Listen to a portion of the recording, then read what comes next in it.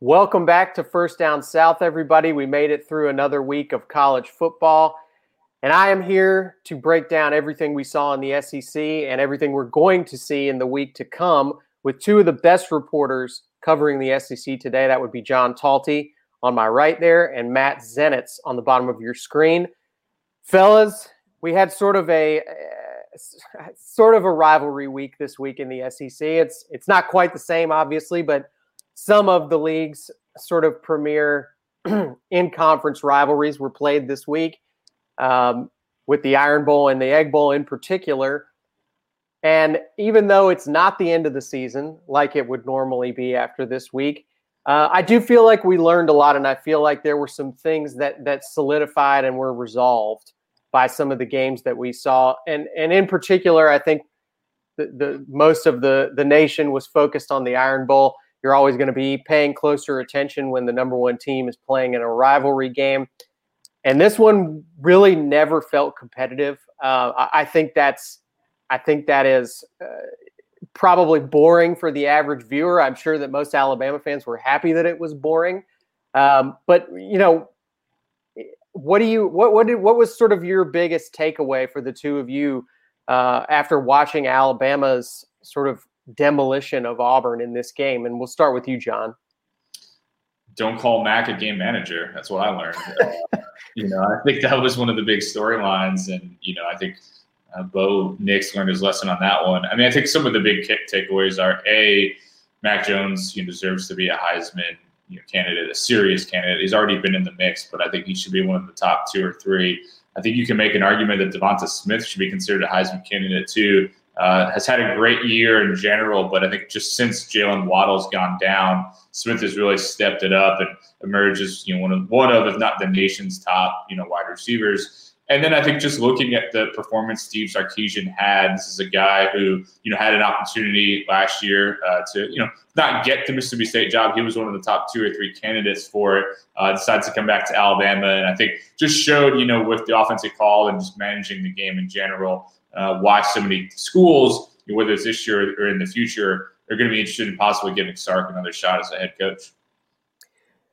Yeah, and I want to talk about that part of this specifically, Matt, because that was sort of the undercurrent of the game was, Nick Saban wasn't there. He was watching the game from home. He was not able to coach on game day.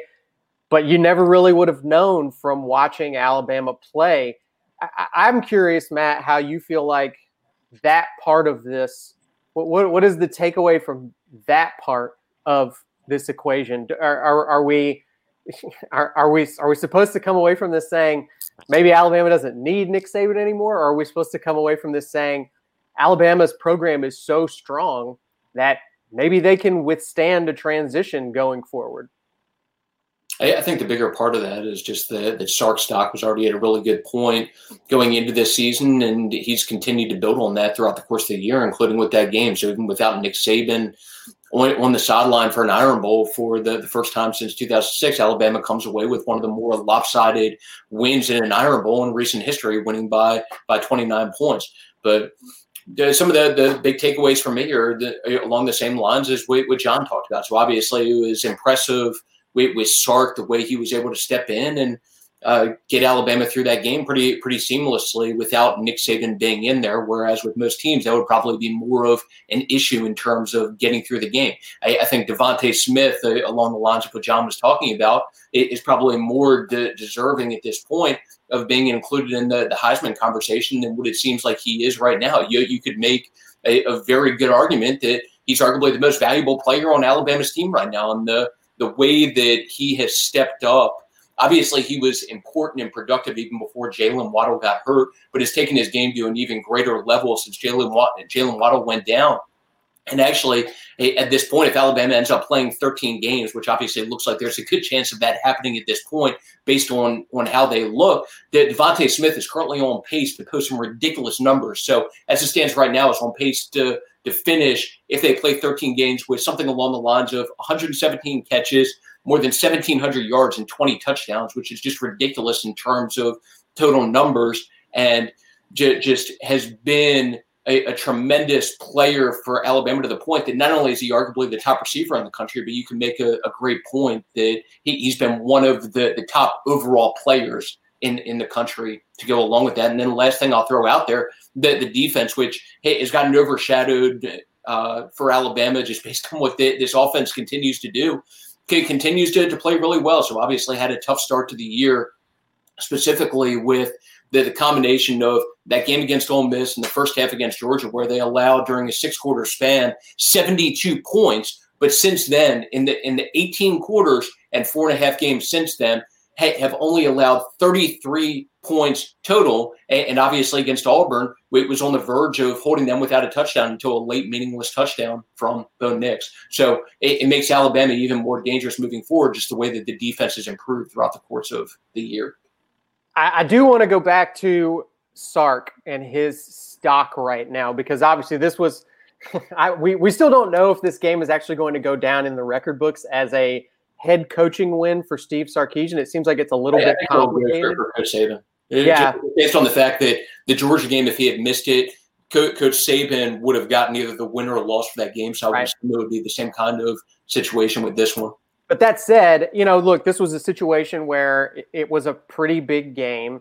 Sark was the guy out there running the sideline for Alabama. It was a very successful offensive game for Alabama. And really, for the last couple of seasons, Sark's offensive play calling has made him one of the most desired coaches in the country. John, you're pretty tapped in on the coaching side of things and in the coaching market. When we talk about how hot of a candidate Sark is right now, I think some of that does depend on the jobs that are available right now, right? So sure. What's the landscape looking like to you right now? And if you're Steve Sarkisian, is there a job or two that maybe you're waiting to see come open before you start to have serious conversations about it? I don't know if there's a job or two you're waiting to come open, but I think you're certainly waiting to see what other jobs do come open. Because I think right now, if you look at what's generally open, you've got South Carolina and Vanderbilt in the SEC, you've got Southern Miss. There's really no, I think, elite level job. Sorry, Laura Goldman, if you're listening to this, South Carolina is not an elite job. And so, I don't think Sark has been that interested in that job from what I've heard. So, I think for him, he has put himself in a situation where, he's already been a head coach at a major level. So I think there's a known quantity there. Everyone knows about his, well-documented personal issues, which, any school is going to want to do their due diligence on to make sure that, he's fully passed, or as best as he can be past those issues. But, I think that he's in line for a Power 5 job. It's just waiting to see which ones are going to come open. I think everyone's kind of curious as to, whether you have a Texas or Michigan or something like that opens up. Sark probably wouldn't get in the mix for those jobs, but that could then kind of create a domino effect in which maybe some other good jobs do open up. So I don't think Sark leaves this year, in part just because I don't think there's a great job that's going to open up. But, if one of those big jobs open up, either through a firing or, if a Matt Campbell, Lincoln Riley type goes to the NFL, maybe that creates some other jobs opening up that Sark would be interested in. But I think he certainly has set himself up to be a major candidate for, a better job once one opens up. Well, I'm sure Alabama fans will be happy to hear that you don't think Sark is necessarily leaving this year. That'd be a good situation for them. But also, it's really not a bad situation that he's in right now. He's getting paid a ton of money by Alabama with that new contract. He's getting to coach a group of talent that makes him, frankly, look really good. And I'm sure he is doing a great job, but easy to look pretty good with the kind of talent that he's coaching out there right now on offense. And on top of it, none of the head coaching pressure that comes along with that. So not a bad situation to be in. I am curious, though. Again, this was like our first sort of taste of maybe what it could feel like to watch Alabama football without Nick Saban. It didn't last very long because he was on TV with CBS as soon as the game ended, talking about, essentially functioning as the head coach doing the post-game media hit. But that said, we saw the team come out onto the field with a different coach that wasn't Nick Saban. It was a taste of what post-Saban life could be like at Alabama. And Matt, I'm curious how much you think somebody like Sark or perhaps a different assistant under Saban could be looked at as the next guy once that day finally comes that Nick Saban decides to retire. Sark is one of the natural people to look at right now, and that's something that's been brought up by multiple people in the coaching role, including some with connections to Alabama. Then obviously we speculated for so long about who the heir apparent could be whenever Nick Saban ultimately decides to move on. Whenever that is, and one of the guys that the people in the coaching world are definitely talking about right now as somebody that would make sense as an option is Sark, based on the work that he's continued to do during the course of this now 2-year run at Alabama as offensive coordinator. But just to piggyback on what John was talking about in terms of jobs for him and the market and all of that, the feeling among people in the coaching world is that he is in position where he can be very selective, be very picky. He's making $2.5 million a year. And the sense is that it would take something significant for him to even consider leaving his current position to go for. So some of the jobs that could potentially come open, like a Michigan, I do think that would be interest. I don't know where he would rank on their list of candidates, but it would take a job like that, I think, for it to even be a consideration based on the sense that I have at this point. And I would agree with John that it's probably looking more likely than not at this point that he would be back at Alabama as offensive coordinator compared to him leaving and taking a head coaching job, just based on what's available right now and based on what it looks like could come open. Is the head coach in waiting concept totally dead? Is that experiment over? Do we don't think programs? When has it ever worked? It never has.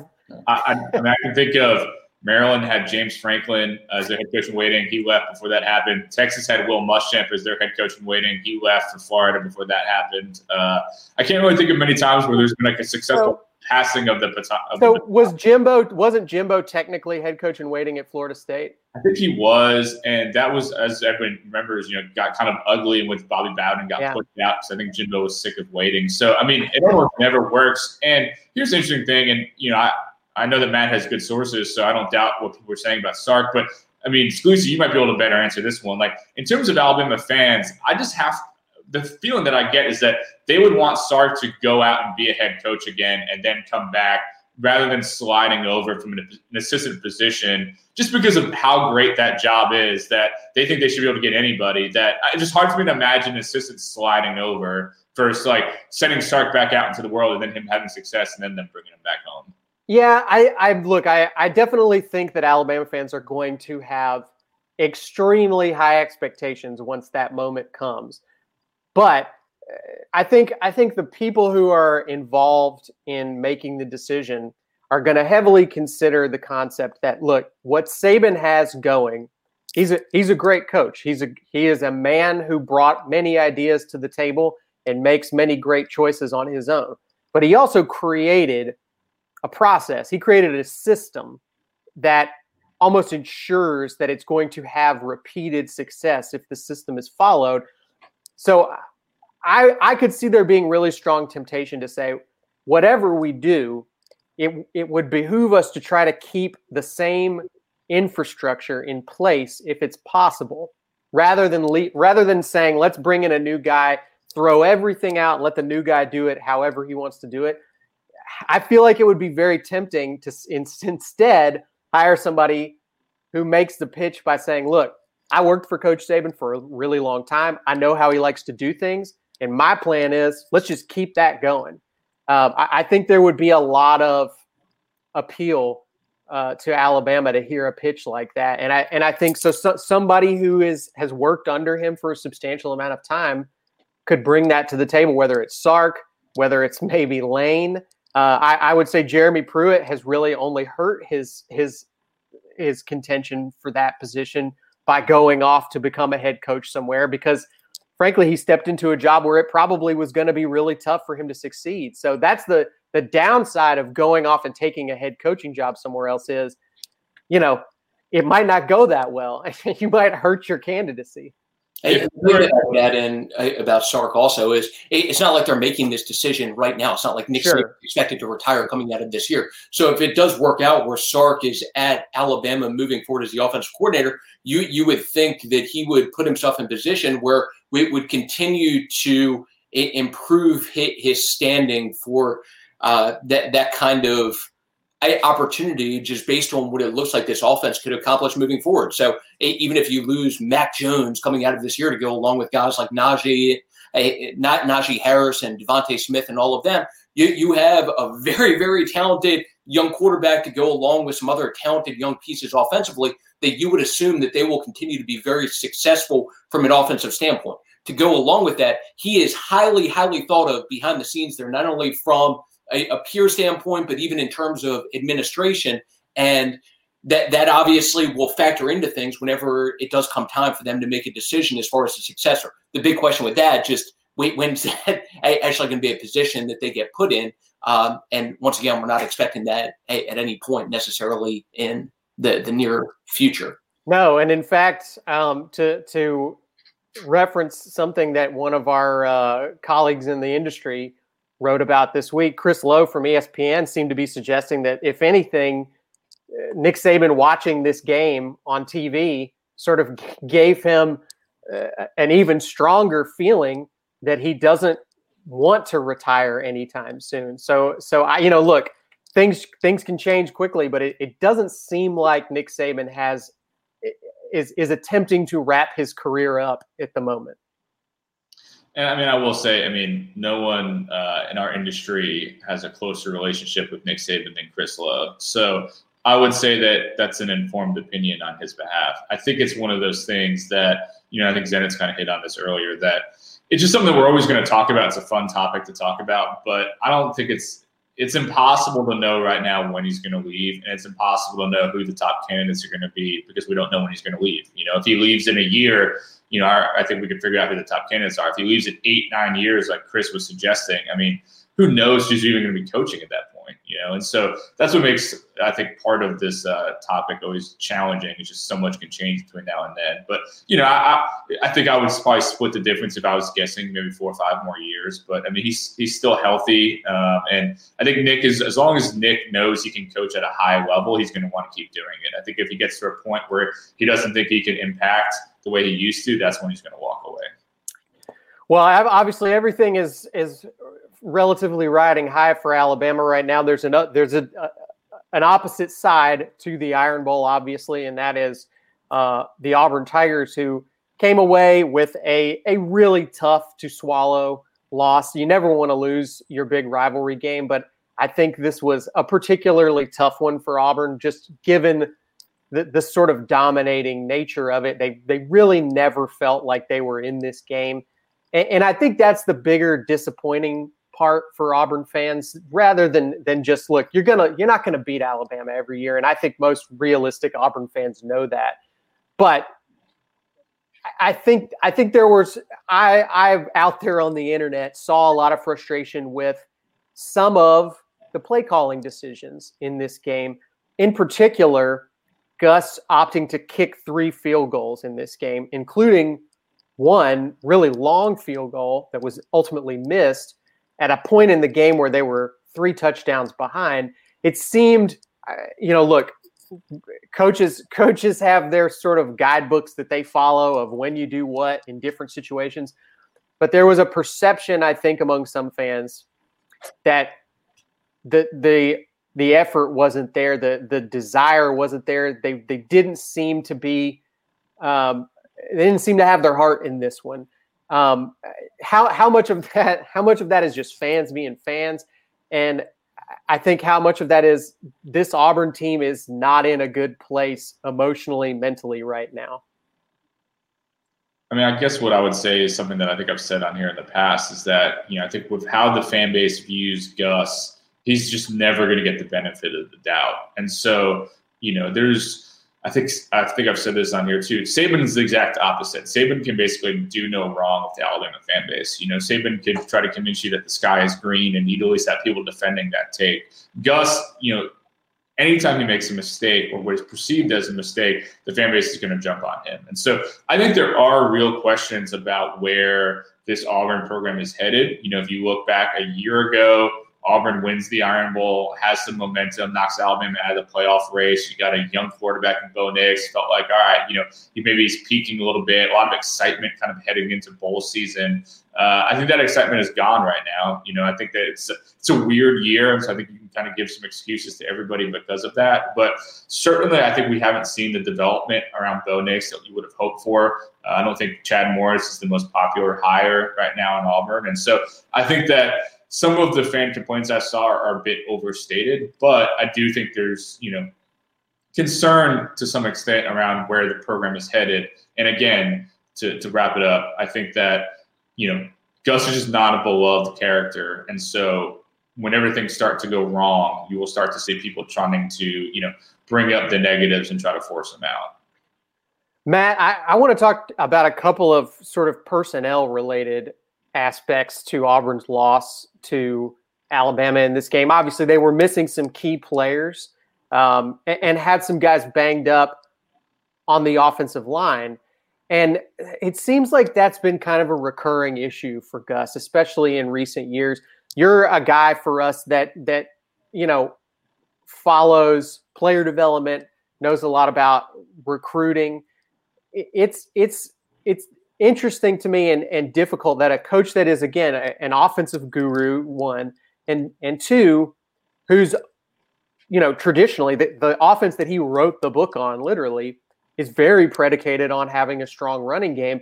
But Gus doesn't seem to have had the kind of consistent success on the offensive line that you would expect somebody with that style of offense to have. I'm curious on your perspective on that side of it, the offensive line personnel issues at Auburn. Well, they obviously lost some key players from last year's offensive line, but the bigger problem for Gus and Chad Morris this year has been the lack of progression, the lack of development from Bo Nix. So when you've looked at Bo against better teams, or specifically the 3 games that they've lost, in those 3 games, Bo has all of 1 total touchdown pass to go along with 6 interceptions. And obviously against Alabama, didn't throw any touchdowns, had a couple interceptions, just didn't look great during the course of that game. And considering the reputation in terms of, from an offensive mind standpoint, that Gus, Chad Morris have, and the optimism that they shared leading up to the season, just expected more in terms of development and play from Bo Nix specifically than what we've seen throughout the course of the year. In terms of Gus, specifically in his standing at Auburn, that there definitely started to be chatter with some of those behind-the-scenes power players after they started 2-2 and after they lost to a South Carolina team that's turned out to be bad enough that ended up firing their head coach and the worst team in the conference right now, probably aside from Vanderbilt. And like we've talked about on this show before, this is an Auburn team that, while they're 5-3 at this point, could easily be 3-5 if not for some pretty bad officiating blunders, and that does not get forgotten, regardless of what the record is on paper at this point, with some of those people behind the scenes, especially when you combine it with the fact that the guy that you're leaning on most from a player standpoint to lead you to better things moving forward, and Bo Nix just hasn't taken the kind of step forward that I'm sure they were hoping for this year. So that talk with Gus had died down some as they went on a little winning streak after starting 2-2. But they end this year, obviously coming off of a loss to Alabama that dropped them to 5-3 with a game against Texas A&M that obviously they're an underdog going into. And then, like we've talked about behind the scenes, end the year with a game against Mississippi State that all of a sudden looks like, I'm not going to say that Auburn isn't going to be favored in that game, but it looks like a potentially losable game just based on how Mississippi State has played these last couple of weeks, including how they've come along offensively to the point that their freshman quarterback threw for like 440 or whatever in this last game against Ole Miss. Well, certainly Ole Miss's our defense has made a lot of quarterbacks look pretty good, but yes. But he also threw like 330 against Georgia. He did, yeah. I mean, overall, they've taken a noticeable step forward. And in each of these last 2 games, even though they've lost, those 2 games have both been decided by only 7 points, including against a top 10 team in Georgia. And they had a shot to win both games pretty late into the game. So not a particularly comforting scenario ahead. John, I keep commenting about how weird it is that the Iron Bowl has happened, and yet there's still kind of a decent chunk of season left. We're not sort of directly, the teams that have had disappointing years don't get to just slump off after losing their rivalry game and recover themselves a little bit before a bowl game. You've got to go back out there and keep yourself together, or things could really end on a sour note for the program. You know, I think in the case of Alabama right now, it's ended up looking like their last two opponents are probably two of the easier ones on their entire schedule for the season. But for Auburn, that might not be the case. They now have to go play a top 5 Texas A&M team, who granted didn't look spectacular last weekend, but they're a top 5 team for a reason. They've only lost to Alabama, and I'm curious how you feel Gus's. You know, we've done this game with Gus over and over again. He gets to the precipice of making everybody mad enough to fire him, and then he wins a big one that people maybe aren't expecting him to win. Talk to me about kind of the two ways that the rest of this season could go for Auburn, and genuinely, what is the range of end game scenarios that Gus could have at this season? I mean, I think the general assumption and feeling is that Gus will be back next year. I think I think if you look at the most likely outcome, that's the most likely outcome. I think if they beat Texas A&M this weekend, that pretty much guarantees that's the outcome. I think if they, lose to Texas A&M and beat Mississippi State, which is probably the most likely of all the outcomes, then I think, again, Gus comes back next year. Now, if Auburn gets blown out against Texas A&M and then loses to Mississippi State to end the year, having got blown out by Alabama, you get blown out by Texas A&M, then you lose to Mississippi State. I think that's when it gets interesting, because I think that's when you're going to see some boosters get very antsy and really question, the future of the program. Now, I think at Auburn, one of the things to consider is that, AD Allen Green seems to be, someone who's, pretty reliable, pretty consistent, isn't, kind of prone to massive swings one way or another. But I think you'd have to wonder whether, some of the important money people at Auburn really kind of push his hands a little bit to make a move. So, again, I think your most likely scenario is that Gus is back next year, maybe make some staff changes. He's done that in the past. But, again, I think if they lose out and it looks ugly, that's when it gets a little interesting. Yeah, and I feel like I should mention, too, one weird aspect that we haven't really talked very much about is the fact that the end of this season is sort of lining up very, very closely with early signing day, which is now the new normal. This is now like basically the main signing day in college football. This is when you have to have your guys locked in basically by early December. And, I think I've seen some people cite that as the reason why South Carolina and Vanderbilt went ahead and pulled the trigger on firing their head coaches early in the season. Some of it's to get out ahead in the coaching sweepstakes, but some of it is because you don't want your recruiting to get away from you. And right now, Auburn's in a little bit of a dangerous spot. I'm looking at the 24/7 rankings right now for recruiting. Auburn is currently, after a string of some fairly high-profile decommitments, including the best running back in the state of Alabama, they're now 39th nationally. Which, look, we know they're gonna finish stronger than that. But it's not a good spot to be in this close to signing day. Closing out a season looking like the program is on a decline could really tank your recruiting momentum. And I think more than anything else, and look, boosters are not always rational thinkers. They don't always act based on strategy. But I think if I was somebody who felt an investment in the college football program personally, as a booster, and that's how boosters think most of the time. They feel like they're personally invested in the program. And I see not only are we having a rough season, but the recruiting is taking a dive. That to me is the most disturbing part about the future of the program and what would potentially push me to want to make a change.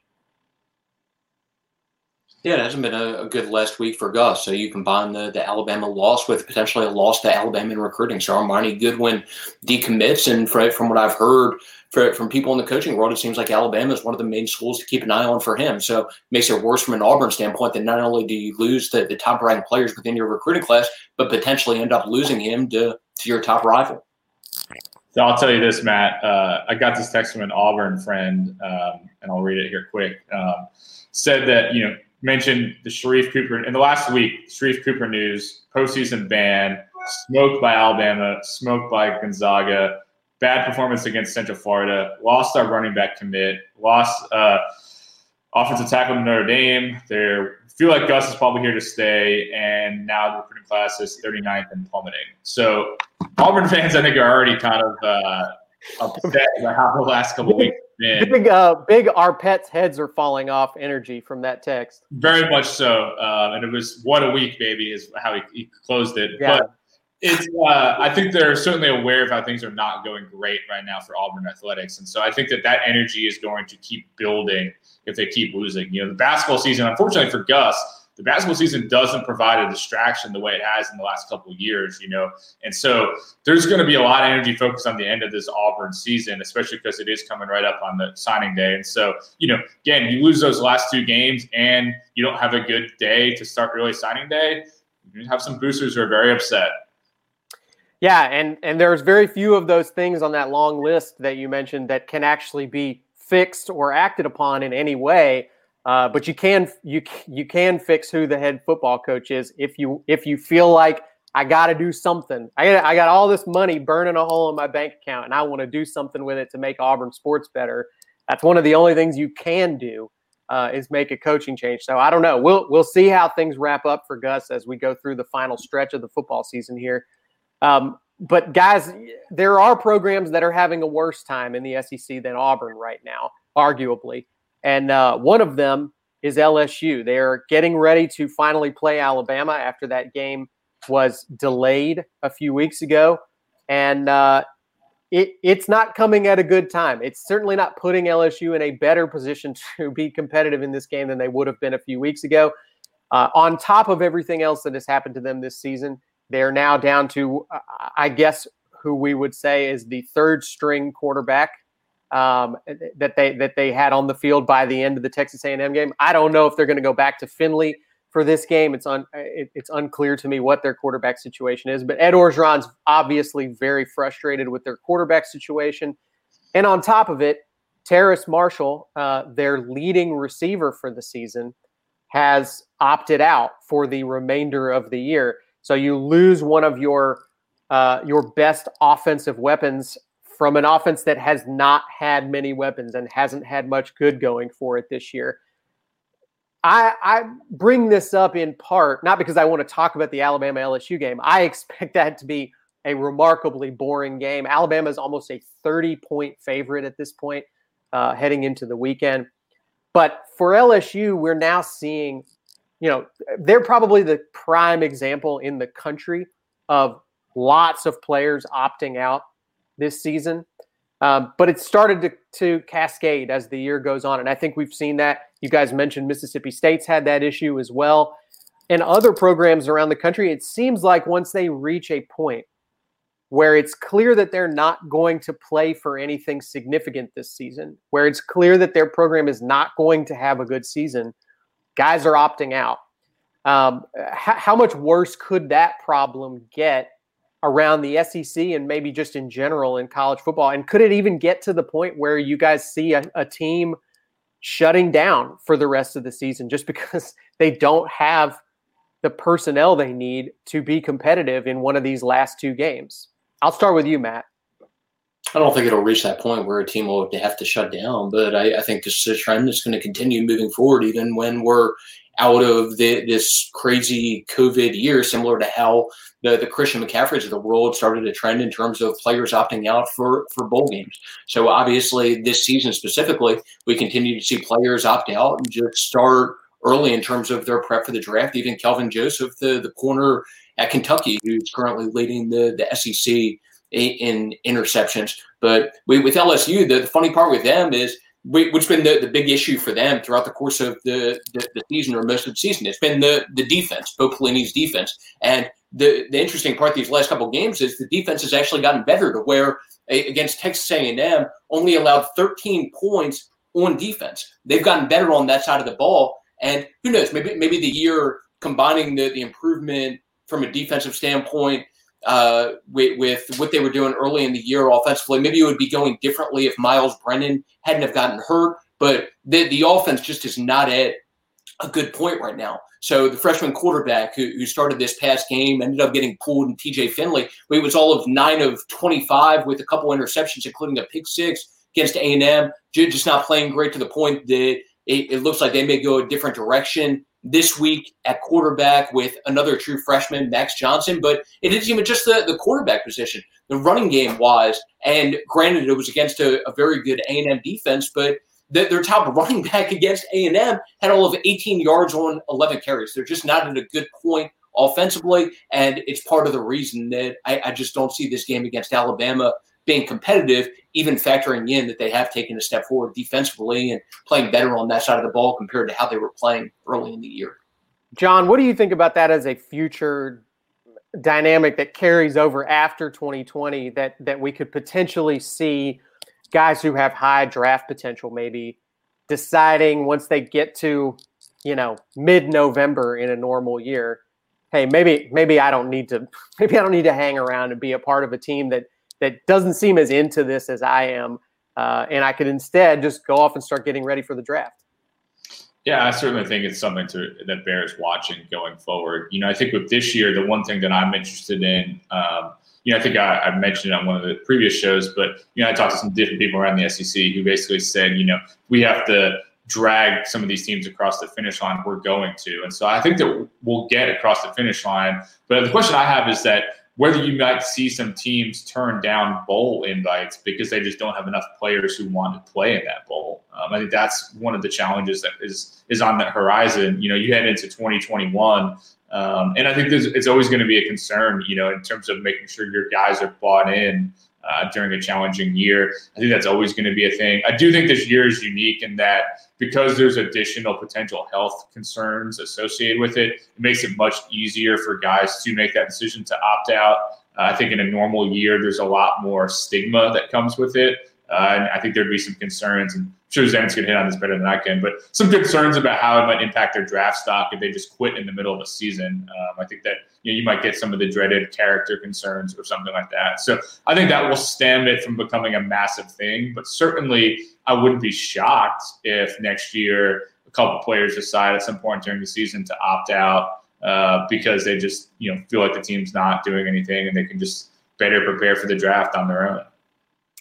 Yeah, definitely a strange time in college football, but I do wonder what the overall impact will be on the future from this season. I think there will be at least some elements of this season that we look back on and say, it was probably going to happen eventually anyway, and 2020 just sort of sped up the process when it came to this one specific element of the sport.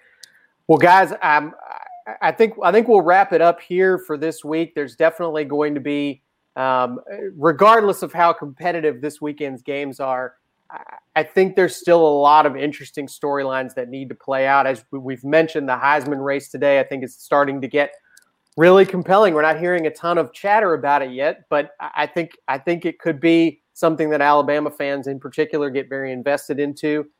We've got an upcoming SEC championship game that I think is going to be very interesting right now. I'm very curious to see how that one plays out.